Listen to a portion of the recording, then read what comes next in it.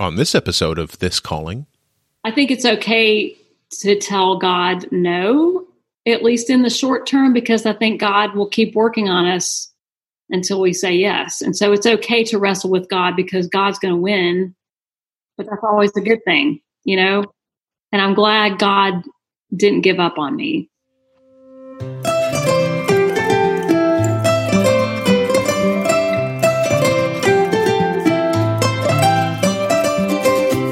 welcome to This Calling, Conversations about Vocation. I'm Chris Arnold, a Christian who used to be an atheist, a software engineer who became a priest.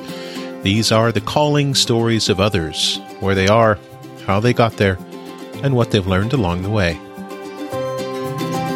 In this episode, I talked to Mother Melanie Rowell. Mother Melanie started out as a professional singer and music professor before finding the Episcopal Church and the priesthood. She currently serves as a school chaplain in Atlanta. Here's our conversation.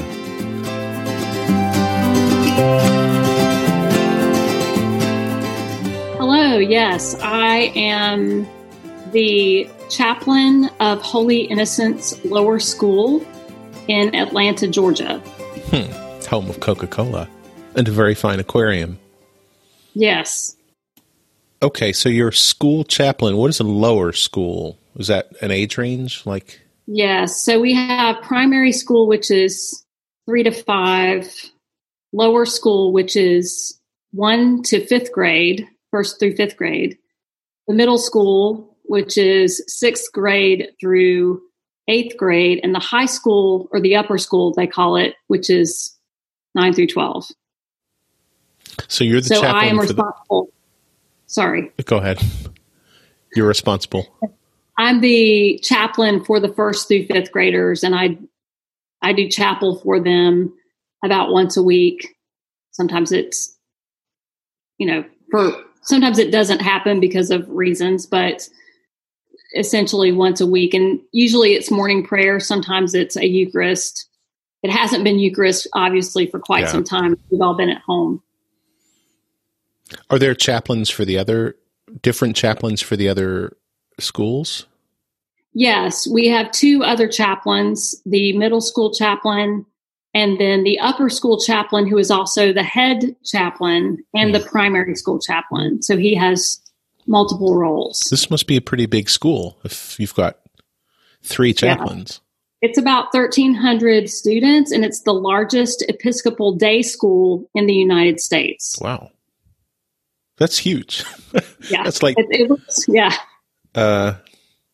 nearly 10 times the size of the school that I graduated from which I graduated high school, which was a pretty small private school. But I have about 300 children in my care, plus the faculty and the staff and the parents and that stuff.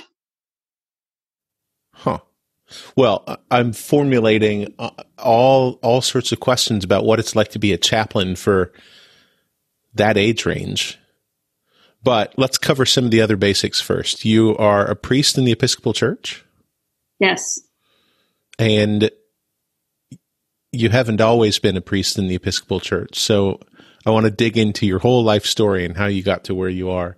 But let's talk about being a chaplain to 10-year-olds. What is that?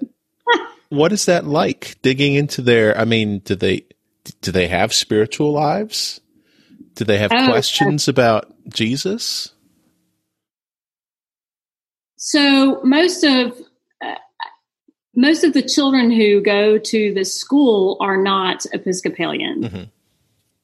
I'd say we have anyone is welcome to attend. It's not you don't have to be a Christian to attend, but I'd say most of the families who are involved at the school they at least put Christian down on their form when they register their children for school. Mm.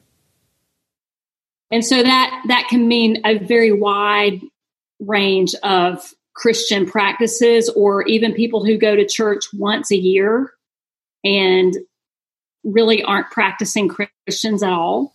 Mm-hmm. So that's a real challenge. sometimes. But it's also a lot of fun because children are a lot more open-minded than adults.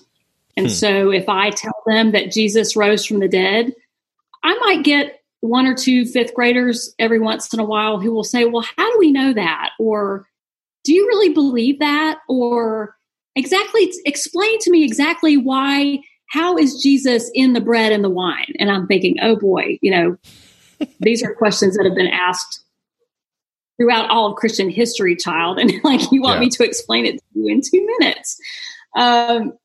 But it's just extremely satisfying because they believe you, they love you, they trust you, they want to please you for the most part.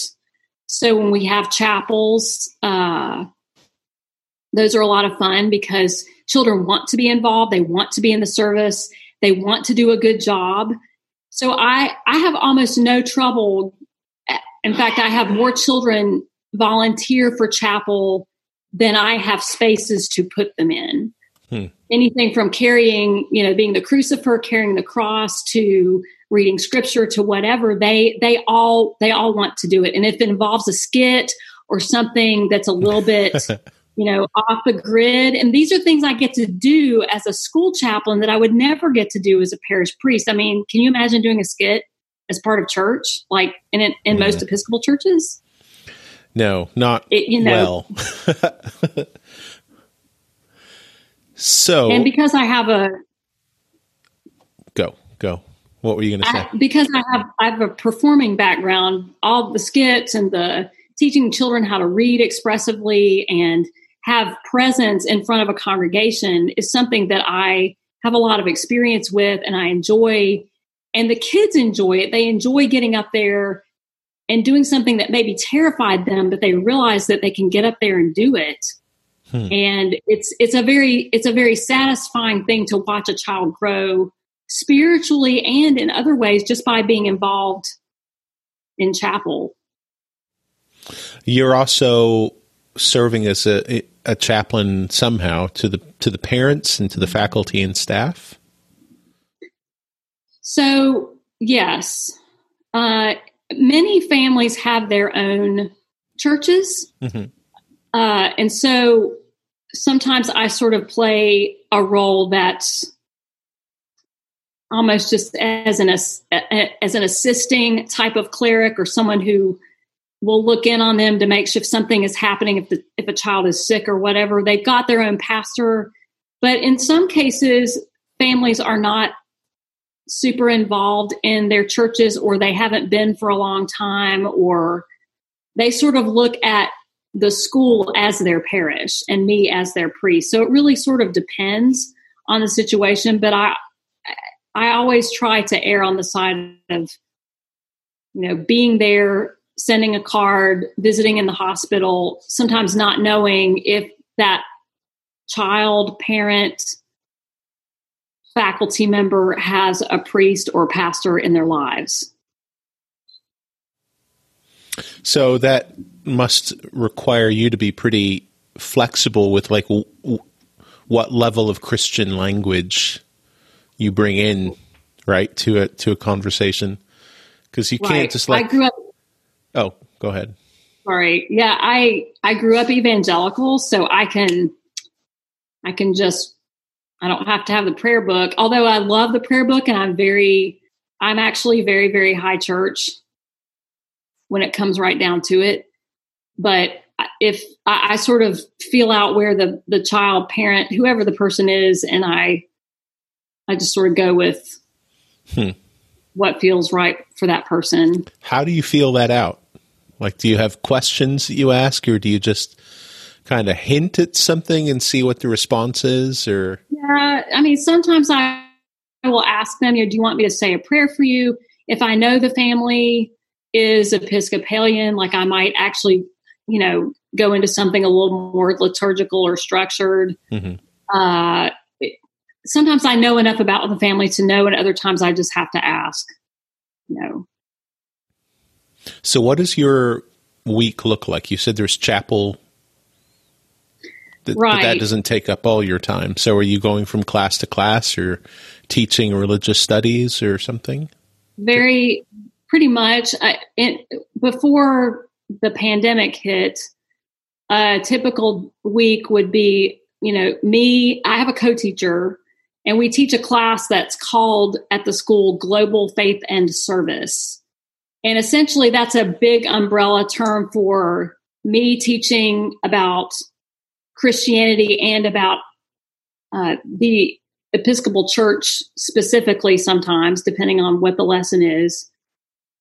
Also, my co-teacher and I sometimes teach about other religions too, because these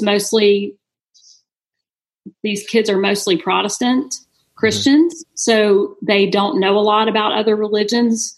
For the not any fault of their own, just it's where the area in which we live.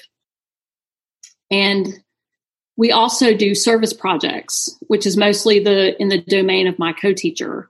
She will have them make sandwiches for an organization here in town. They'll get gloves on and put sandwiches together, and we'll take them down to, I can't remember the organization's name, but she's pretty much spearheads all of the service projects, and she does all kinds of stuff. So it's a class that sort of envelops all of those things. Mm-hmm. And some of the lessons I teach, some of them she teaches, some of them we co-teach. And I do chapel once a week with the kids. And you also are attached to a parish, right? You're at St. Columba's? Correct. So you're presiding and preaching there sometimes, just once a month or something? Yeah, I usually, it's about once a month. I'm what's known as an assisting priest, which means I'm not technically on staff. I just that's where I hang out when I don't have another supply job. It's important to be connected to a parish, I think. I think it is too. And the rector there has been very kind, and more or less, if there's a particular Sunday I want to preach, or a particular thing that I've never done he, like this Sunday, he said, "Hey, how about doing prayer D?" And I've never sung prayer D as a priest because I'm a baby. I'm a baby priest. Well, we'll talk about that in a minute. So it's been it allows me to preach to adults, which is very different from preaching to children, as you might imagine. I can't, when I'm preaching for children, I have to keep it at about 5 minutes and have some sort of object or skit or shtick. And I have to keep it down to about 1 point, because that's about all the first graders can deal with. And preaching to adults is obviously, you kind of have to have a little bit more there. So it's been really good to sort of stretch my preaching muscles in both directions. So, baby priest. Yes. When were you ordained? I was ordained in June of 2018 here in the good old ATL. So coming up on 2 years. Yes. June what? I was ordained a deacon on June 12th. 23rd. Okay. Is that someone's feast day? 23rd. It was not listed as a feast day on our calendar. When's John the Baptist? Is that July? It doesn't matter. I'm not going to look it up.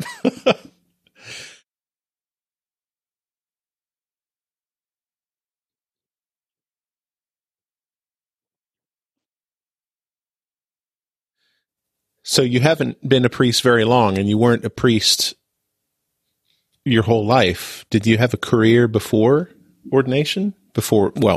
Ordination to the priesthood? I did. I have 3 degrees in music. 3? 3. Bachelor's, master's, and doctorate. Good grief. Yeah. So I did a lot of performing, and it's kind of a long story, but at a certain point I realized that I wasn't able to make a consistent amount of money performing, as a lot of performers have that problem unless you're getting constant gigs on Broadway or something. So I went back to school and got my doctorate so I could teach at the college level. And then I continued to perform as a college professor, but sort of, in and amongst my teaching, because I've always loved music. Music has always been a huge part of my life. And I've discovered as a child and a teenager that I don't think I was as naturally gifted as some people, but I was willing to work hard enough to get it. So I did. Yeah, it always seems to be a combination of a little bit of talent and a lot of hard work. That's pretty accurate. So you were teaching music performance, music theory, music what? Tell me about that. Mostly my job has been teaching people how to sing, many of whom really had no clue how to sing correctly or even well, because I was kind of in the same boat where I had a little bit of talent, but a lot of desire. And so I enjoyed it. I was good at it. I also taught, just various whatever music classes needed to be taught, like music history or music appreciation. I taught theory at one point, just whatever, a music degree at the college level, especially a small college, means that you will teach whatever they need you to teach. So I would love to know about the transition from being a professional musician to being a priest. But let's start all the way back at the beginning. You grew up Episcopalian or some other kind of Christian, or in the church at all, I guess. I shouldn't assume. I grew up evangelical Protestant, and religion was always a huge part of our lives. I was at church all the time, all day Sunday, both, Sunday school, Sunday church. We had Sunday night services, Wednesday night services, and then we had revival meetings. Good grief. Did you enjoy it?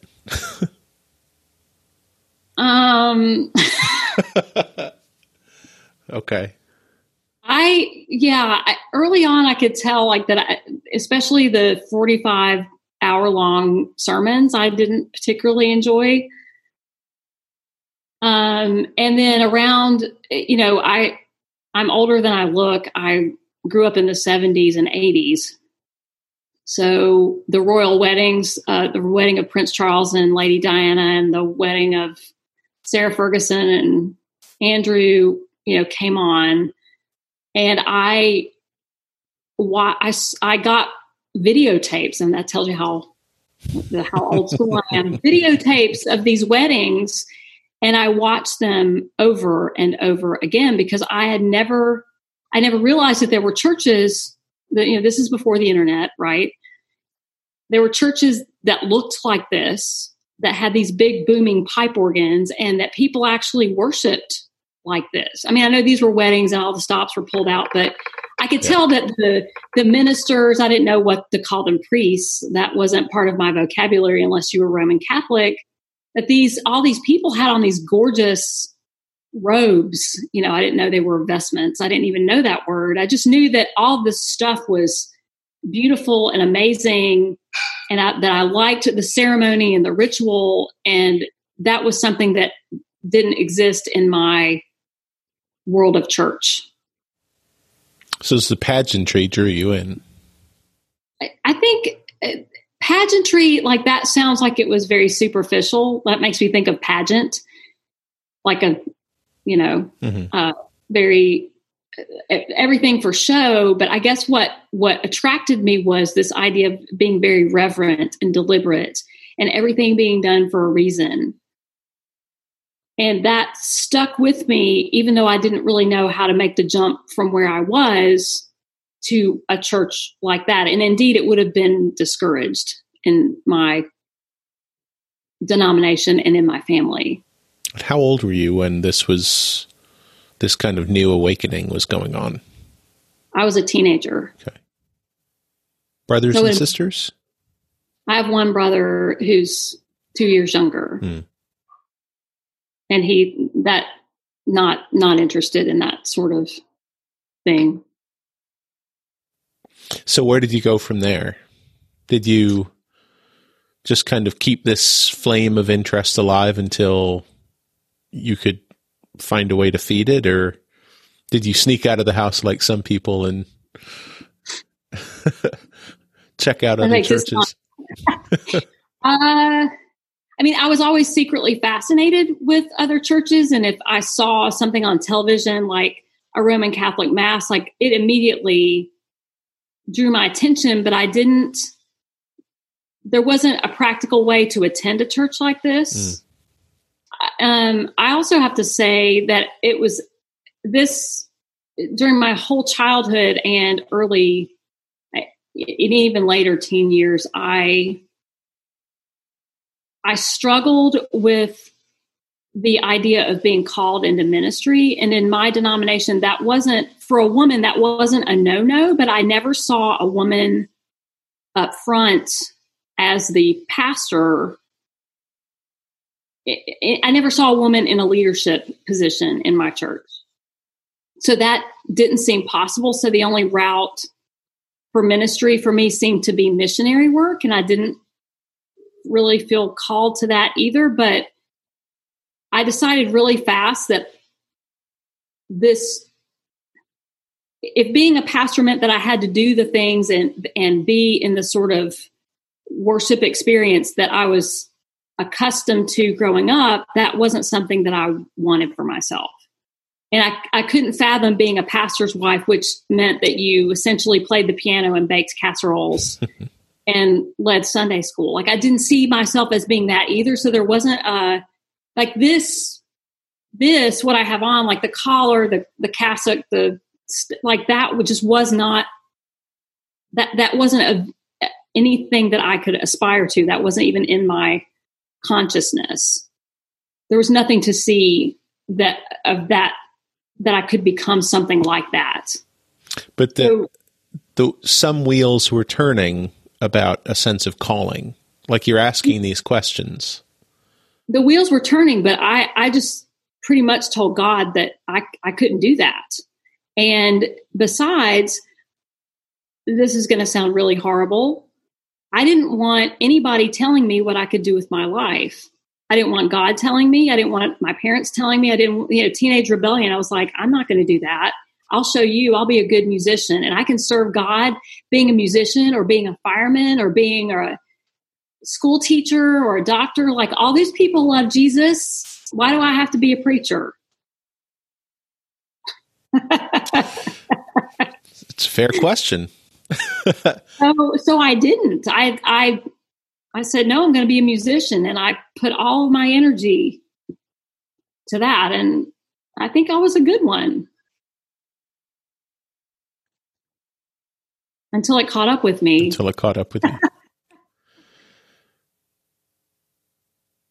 But still, I think, not everybody has, I think even people who grow up in very committed church contexts don't necessarily wrestle with the question of whether they're called to it. So, and you seem to have been wrestling with it, even if you were pushing it away. And a lot of these people that I talked to for this podcast make it sound as though they were pushing away a calling. Oh, I was definitely pushing it away. But it wasn't acceptable to tell God no. So I sort of, if this makes any sense, like I just sort of stayed inside myself and sort of hoped that maybe God would not notice me and go away and stop messing with me on this. Like that maybe if I ignored it, if you ignore it, it goes away. Yeah. But but it doesn't. And so, I would sit through sermons as a child where the preacher would boom out, someone here is wrestling with a call. And I would think, not me. It's not me. I'm not wrestling with a call. Nope. Hmm. But you were. Definitely was. So how did you wind up moving from that church to whatever came next? Did you go from that to the Episcopal Church, or have you been on a journey? Well, I was actually baptized in the Episcopal Church in 1994 when I finished with college and I was getting my master's degree, and I met the man who is now my husband, who was unchurched, and he was not interested in going to those, hellfire and brimstone places, and was pretty much anti-church. And then we stumbled into an Episcopal church at some point. And in the back of my mind were probably the royal weddings. And I think I'd visited an Episcopal church once, and I'd said, why don't we just try this church, this stone church here? It looks pretty decent. It says it's an Episcopal church. I've had a good experience one time when I went to an Episcopal church. So, I think they're okay, but let's go and see, because I'd never attended one on a regular basis. I just it was like a one visit type of thing when I was in college. And so we walked in and we never looked back. We were both baptized and confirmed. Wow. So had you kept on going to church regularly all the way through college? Or did you do what a lot of people do and kind of take a break? I never really took a break. Because I was a musician, I ended up being employed by a church in college that was a Methodist church, which was fine. And then I got a job when I was getting my master's degree, also at a Methodist church. And so I ended up knowing a lot about the Methodist church, but enough to know that that's not really where I felt like I was going to end up. Did you find liturgical worship jarring, a shock to the system, a steep learning curve? So another part of this story is that I had a Roman Catholic boyfriend in college. So my first exposure to the Mass was a guitar Mass, a Vatican II guitar Mass on a college campus. And so to me, that was high church, because I had never been, other than my one-off visit to the Episcopal Church, I'd never been in a church that was where the service was that structured. Yeah. Where the priest would say something and then everybody would give the response, and they all seemed to know what they were saying or what was supposed to come next. And I was looking around going, they're going to know I'm the only Protestant here, Well, yeah. And it was kind of terrifying, but at the same time, I was completely fascinated. And of course, as a musician, I'd studied the Mass in music history. And so it was not completely foreign, but it just took a lot of getting used to. But it was odd to me, in that all the people, that everyone knew what to say and when to say it, and they knew when to cross themselves. And I didn't, I felt like a little bit like a stranger in a strange land, but at the same time, I was very intrigued. Mm-hmm. And it wasn't so off-putting that I didn't go back, because I kept going back. And I kept asking questions, and I kept sort of delving into it, trying to figure out, is this really the direction I want to go in? Do I want to become a Roman Catholic, or where do I want to go with that? Obviously you didn't. You became Episcopalian. Yes. And then what? So you're graduating with your master's degree. You meet the man who would later become your husband, and the two of you wind up baptized in the Episcopal Church. That's a pretty decisive, big set of things all happening, all in the same year? Pretty close to. It was we were baptized, confirmed, and got married within about a 3-year span. It's a lot of change. Yeah. It stuck. We're still married. Good. Good. We're still Episcopalian. Good. So then did you head straight off to a doctorate right away, or did you worked as a performing musician for a while? I did a lot of performing. I did some adjunct teaching. I taught private lessons. I worked at a church. I worked for that Methodist church for a really long time, even while I was Episcopalian. So I would go to work at the Methodist church, and then we would race across town to the Episcopal church and catch like the last 30 minutes of that mass.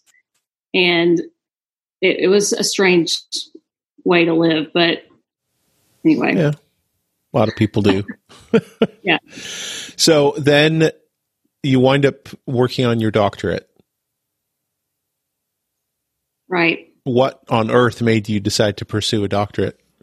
All my friends say that you shouldn't get a doctorate unless you obviously can't live without it, because it's hell.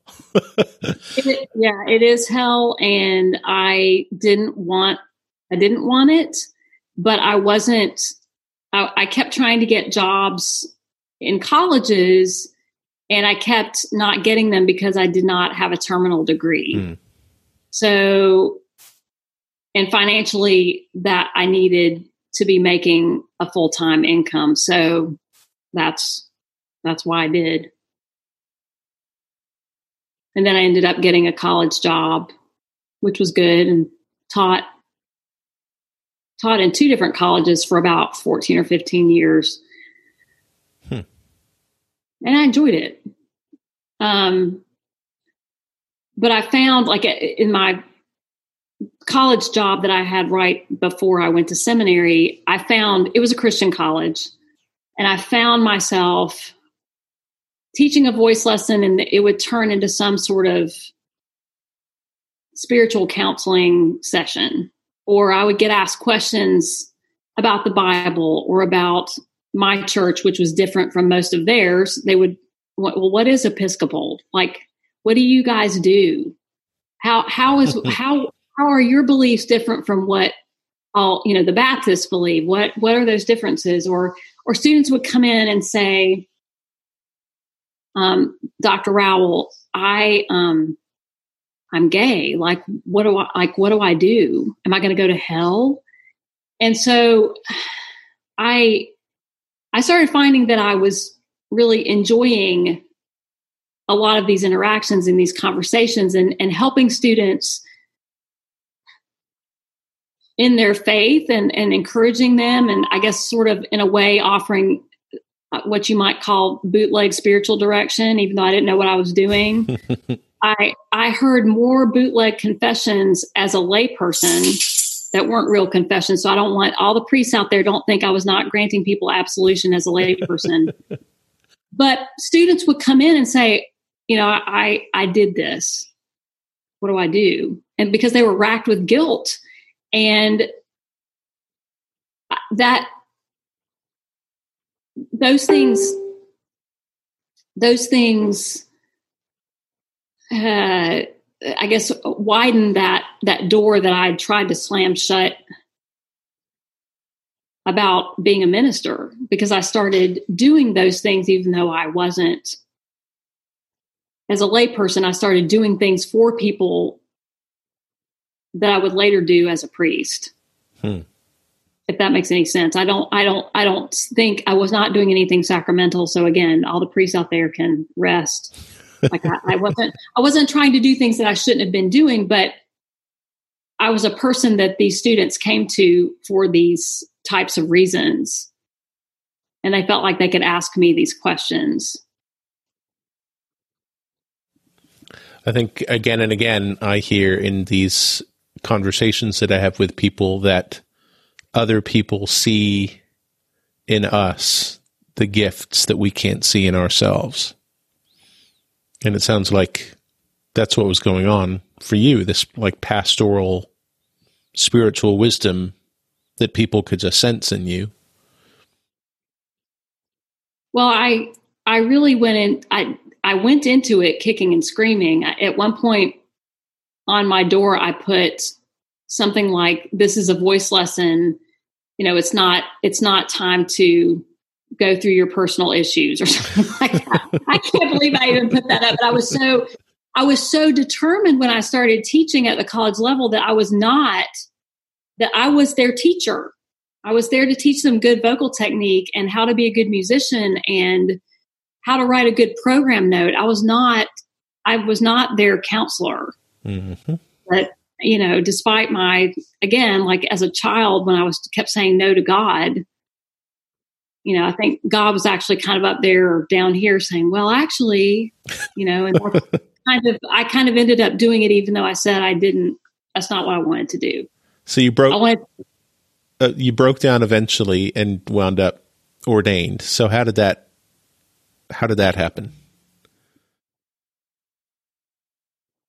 Let's see.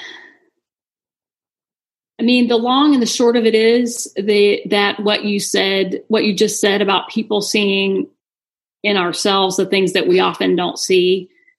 People started coming up to me and saying, are you going to be a no, they would say, have you thought about, you're a college professor, but are you really going to do that your whole life? And I would say, yeah. I just don't see you doing that. And I would think, yeah, you do. I just see you being like a, what do you call it? Pastor, minister, what do you call it in your denomination? I said, priest. Yeah. I see you doing that. And I thought, in my brain, because that, all those thoughts had already occurred to me. And I thought, no, Jesus, no, I don't want to do that. Like I'm at a college. I'm good at what I do. I had tenure. And I'd just been elected faculty member of the year before. And I thought, I can't do this. I can't give up a job that will stay, that I can keep for the rest of my life. And I never have to worry about losing it unless, I do something really, really horrible, which I wasn't going to do. I've got this job forever. I can't give that job up to go be a priest. You got a terminal degree and everything. Right. That's a lot of work to keep God at bay,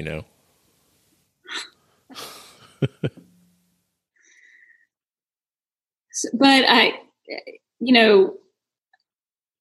God is relentless. Mm-hmm. And so those people kept coming to me.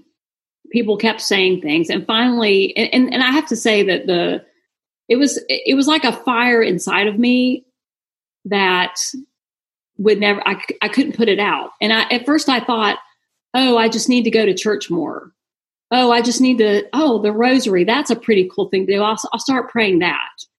Oh, I'm going to try fasting. That's a good thing to do. Maybe if I do all of these things, all these spiritual things, and I become more spiritual, God will leave me alone, because God will see that I'm doing all of this stuff and that I'm perfectly spiritual without going down that other path that I don't even want to think about. And it was like pouring gasoline on a fire, right? All those spiritual things, it just made it harder and harder to deal with, and harder to look at myself in the mirror and say, are you really going to be able to live with yourself if you don't at least figure out where this is going to go? Wow. So what kind of conversations did you wind up having with the priests at your parish?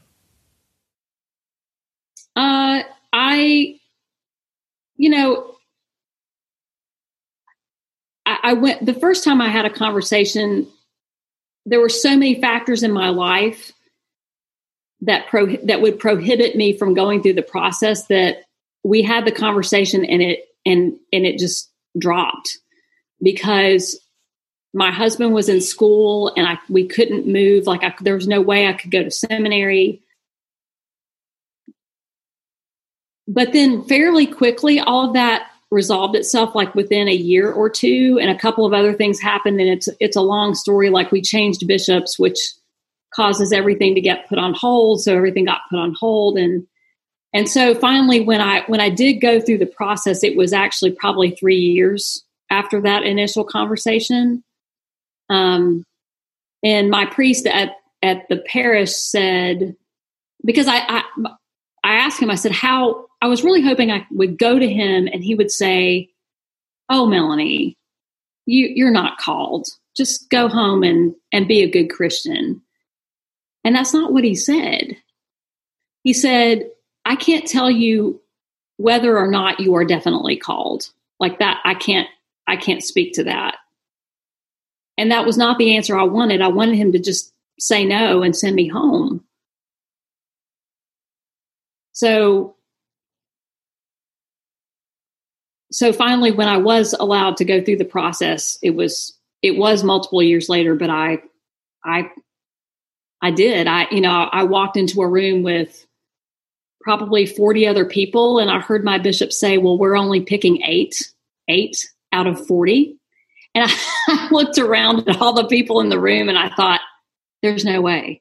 I'm never going to make it. And I was kind of laughing at God at that point. I'm just like, see, like you did this and now I'm here and there are 40 people here and they're only picking 8. I'm never going to make it. Wow. But you made it. Yeah. Do you have any regrets? No. Okay, then. No, it's one of those things where you think to yourself, I don't know why I pushed so hard. I don't know why I resisted it so much. I mean, definitely all the other paths that I've been down make me the person I am today. And all of the experiences that I've had in my music degrees, they help me be a better priest. And all the experiences I had with college students, I wouldn't trade them because I think they have uniquely equipped me to be the priest that I am today. But sometimes I do wonder what would have happened if I'd just said yes to God when I was 24. I don't know. What was it like going to seminary with all this experience being faculty and then suddenly you're a student again? It was hard. I mean, I think I went to Sewanee, so I think the professors appreciated it was definitely to an advantage because I had done a lot of writing and having written. They don't call it a dissertation in my degree; they call it a document, but essentially, it's like a small dissertation. Having to write one of those changes you and makes you a much better writer of anything. And so my writing skills, just having those was a huge benefit. But being, all of a sudden you're used to being at the top, you're the professor, you're calling the shots, you've got the students, you're telling people what to do. And I also directed musicals at my college. So I was used to just calling the shots, all right, we're gonna do this show and you're gonna do this and you're gonna go there and I'm conducting the orchestra and everything, and going from that to being in a field where you know nothing or very little. I mean, I did have a good grasp of the Bible, but I didn't have a philosophy degree, which a lot of several of my colleagues and members of my class had degrees in philosophy or religion or Greek or Latin, and I had none of that. So I could sing. I can chant really well, but I didn't know any of that other stuff. And so that was hard because I didn't think that I was ever going to go back to school again. In fact, I pretty much had intended not to go back to school ever again. Did not want another degree. But yeah, it was hard. So you'll be working on the DMN in 5 years, I can tell. So what advice do you have for someone who might be interested in following this same career path that you've taken? I mean, I can't imagine there are going to be that many, but. You mean priesthood with a detour in vocal performance? Maybe that. Or just someone growing up in an evangelical Christian background, sensing a call to ordained ministry? Or, I don't know. What advice do you have for the priests of the future? I mean, I don't know how many people discerning a call in an evangelical church might be listening to this podcast. That's a good point. But I like to say that the Episcopal Church is one of the best kept secrets in the United States. It's not a church I was ever familiar with growing up. And so as a college professor, I sort of made it my mission to drag as many college students to the local Episcopal church that I could, because I just said, hey, you need to, you may not like this, you may not agree with this, but you at least need to experience this and you might like it. You never know. I would say just don't give up and don't assume, like, I guess as a child, I assumed that what I saw was the only flavor of Christianity that existed. And I think now in this day and time of, we've got so much information, with phones, right at our fingertips. I didn't have the benefit of that, but just keep asking questions and keep listening to God.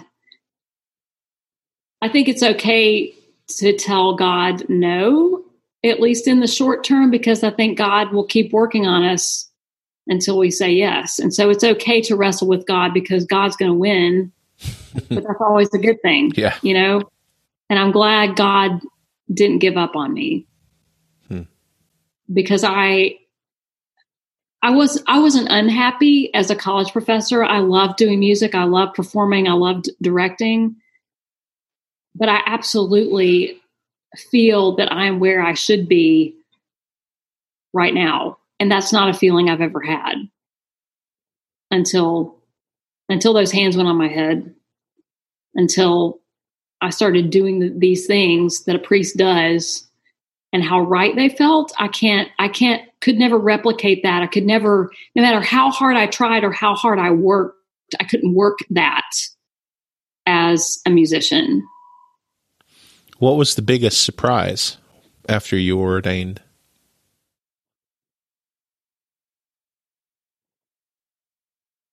Wow. Like a good surprise or a bad surprise or just a surprise? I don't. Let's do one of each. So the good surprise, I guess, and if you've looked at my Facebook page, you realize I love old school anything. And so I love east facing celebration. But a big shock with east facing celebration was the intimacy that I felt before God. I guess because sorry about my phone, my computer going off. When I'm west facing, when you're looking out at the people and there's people getting up and the ushers in the back and there's all this stuff that goes on that you cannot help but notice. But when you're east facing, you don't see all of that. It's just the people are back there. They're back there. That your servers and the acolytes and the deacons over there, and they're all there. But it's a very, very intimate way to celebrate. And that was breathtaking. One of the first times I did it, maybe not the first time because the first time was my first mass and I was terrified, but that doesn't count. But probably like by the time I sort of got over some of that fear, the second or third time, the closeness to God that I felt in that moment was absolutely breathtaking. And I guess the flip side of that, if you want a not good surprise, is that I guess I thought that as the priest, every time I celebrated would have that sort of feel. I don't know, as a lay person, you don't know what it's like to be a priest. You sort of romanticize and idealize all of the things that you think you're going to get to do and what they're going to seem like or feel like. And the reality is it's that just like in everything else, sometimes you don't have that rosy feeling. You know, sometimes the thurible gets dropped, or, you know, like the other day, my rector, Father Tripp, was sensing the altar, and one of the chains came off of the thurible. And so, you know, I'm the deacon in that mass, and I just kind of looked over and went, "Oh, okay." You know, like you know, stuff just happens. It does. Yeah. And it's fine. But I would guess that, you know, with all your experience in musical performance, there's, you know, there are days when you're feeling it and days when you're not, but the show has to go on, right? Yeah. So you just have to get on with it. That's true. I think that's every priest I know sort of looks at it that way. Yeah. The nice thing is Jesus shows up whether we're paying much attention or not. That's right. And so if you want to draw the parallels with performing, you know, sometimes I would have what I thought was a terrible performance, and I would go back and listen to it, and it was really quite good. Or people would come up to me and say, "Oh, that solo, it meant so much to me. It just spoke to me and ministered to me," or, you know, or "it's so beautiful," or whatever. And I thought, wow, I really wasn't feeling it. But in ministry, it's the same thing. The sacraments are efficacious whether we're feeling it, thanks be to God, or not. Like, it doesn't matter, you know, it doesn't matter how we personally feel about it, which is good. Yeah. Because if that were required, no one would be good enough to have all the right feelings all the time. And, you know, if we had to have 100% concentration, 100% feeling, 100% all this stuff, be perfectly pure and spotless before God all the time, no one would be worthy or be able to do it. So yeah, that's true. I think it's a side effect of a certain attitude within American Christianity that associates a particular emotional state with an experience of holiness or whatever it is. And I think I've come to think of it as the other way around. Like, you do your worship, you do your prayers, you read your Bible, you attend your liturgy, whatever it is that you do. And then if God happens to bless that time with a feeling of consolation, that's a gracious gift. And also, if God blesses that time with a feeling of irritation or boredom or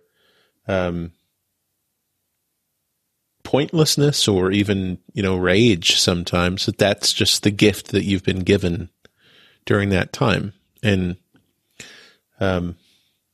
I think I've come to that after years of praying the Psalms and really wrestling with some of the Psalms that are pretty heavy. I mean, there's some Psalms that are not very pleasant at all.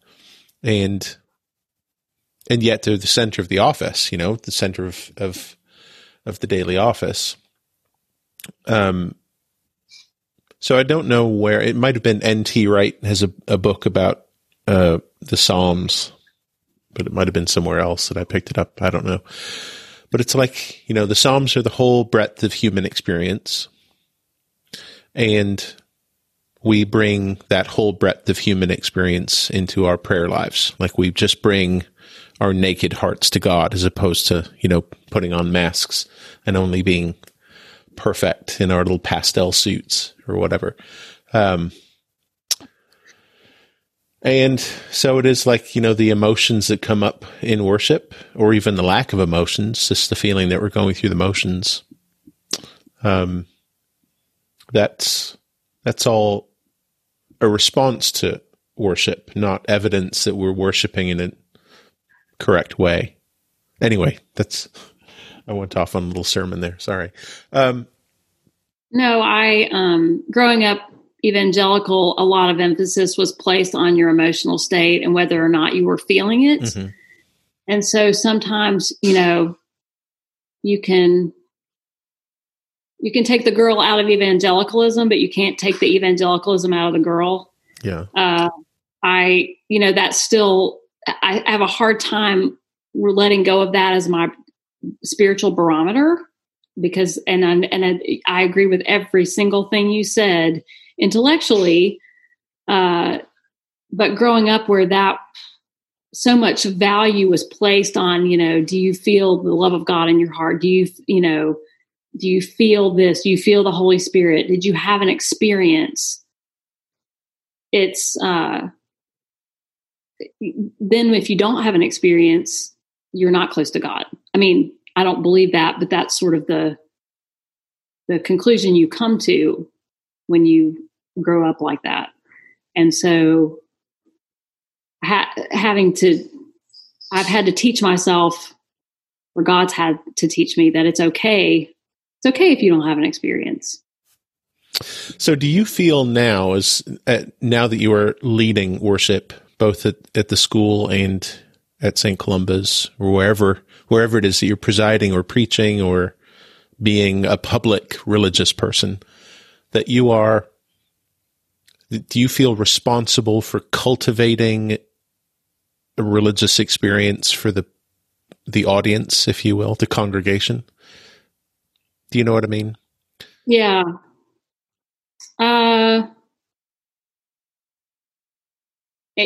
At least at the school, it's difficult to know exactly what's going on, because everybody comes from from all sorts of different religious traditions. And so some people are expecting the experience. They go to the screen and praise band churches where it's very hyped up. And some people, I've got Greek Orthodox kids that are used to completely the different end of the spectrum. Wow. I've got a couple of Hindu kids that go to Hindu temples. So this is really different for them. So I try to, at least at the school, I try to give them something that has a range of how to say this, a range of, I don't want to say options, because they can't really opt, but there are things that the first graders are going to be, that they're going to completely understand. And then there's stuff that's going to be way over their heads. And there's stuff that the fifth graders are going to think, oh, that is so babyish. Why is she doing that? And there's stuff that the adults are going to say, duh, like we get all of that. But yet I'm having to speak and do things that are relevant to all of them, at least a little bit. So I guess I like feeling enters into it a little bit, but I guess I operate more on the cognitive and the understanding and age appropriateness than I do feeling. That's got to be a really hard job to do week in and week out. It is fun, and it's not, I sometimes I get criticized for going above their heads, but what I found is that children understand a lot more about liturgy and God than we give them credit for. Mm-hmm. Also, children don't have a problem with high church. Like, it doesn't matter how high up the candle I take it. The kids are fine with it. Sometimes the adults aren't. Yeah. The kids love ringing the Sanctus bells. They think they're fighting over it. And when I ask the kids, do you guys want to stand or kneel during the Eucharistic prayer, during the canon? Every single time, my little group of kids that help me, I call them my vestry, like 12 or 13 kids who help me. They always vote kneel. I didn't front load that. I didn't say, oh, I want you to kneel, so you need to. No, like they're the ones who want to do it. So I wonder if kids are more in touch with their bodies than adults are. Probably, and it's easier for them to kneel. It's easier for them to kneel. And they can stay on their knees for a long time, and it doesn't. Their knees are a lot younger, so it doesn't bother them, and they like standing, sitting, kneeling, because like they like to move, and they also like expectations. So liturgical worship where there are expectations and they know what's coming. Think about the fact, when my kids were little, they liked the same story every single night. Well, little kids are the same. They don't want you to change the Lord's Prayer into the modern version because then they don't know how to say it. They want the same, the Lord be with you. They're all going to say, and also with you, because they're used to write too. I'm not, I'm a write one girl, but I'm not going to change that because that's what they, that's what they're used to. Yeah.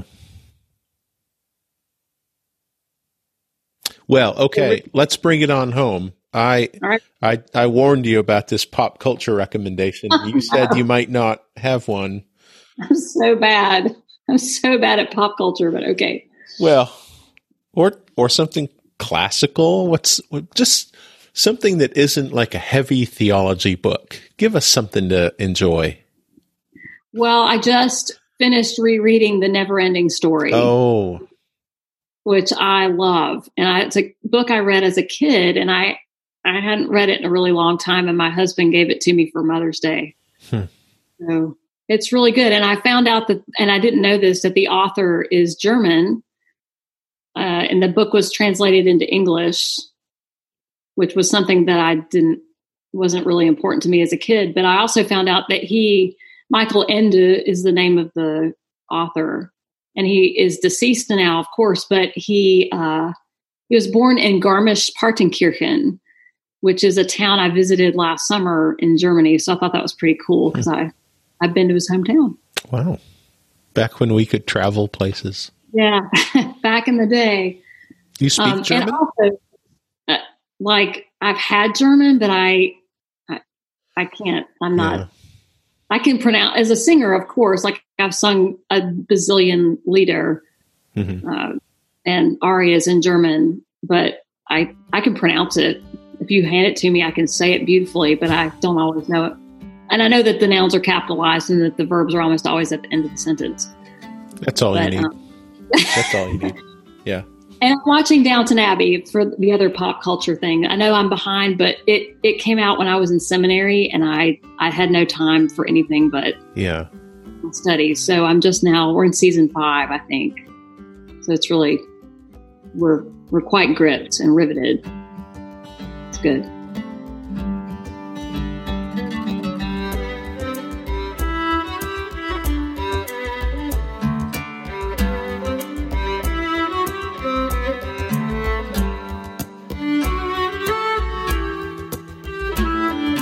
Thank you for listening to my conversation with Mother Melanie. You can reach me on Twitter at AppleTreePods, and on Facebook there's a page for Apple Tree Podcasts. Feel free to like and subscribe, review, and share this with anyone who might be interested. You might even check out my other podcast, which is called Notes from Norwich, where I get together with 2 of my friends and look over The Revelations of Divine Love by Julian of Norwich. The intro music to this podcast is called Cheerful by Bird, Bird, Bird. And the closing music that you're hearing now in the background is St. Mary's Falls by Tom Ganaway. Again, thank you so much for listening. I'm Chris Arnold, and I'll talk to you next time on This Calling. Bye for now.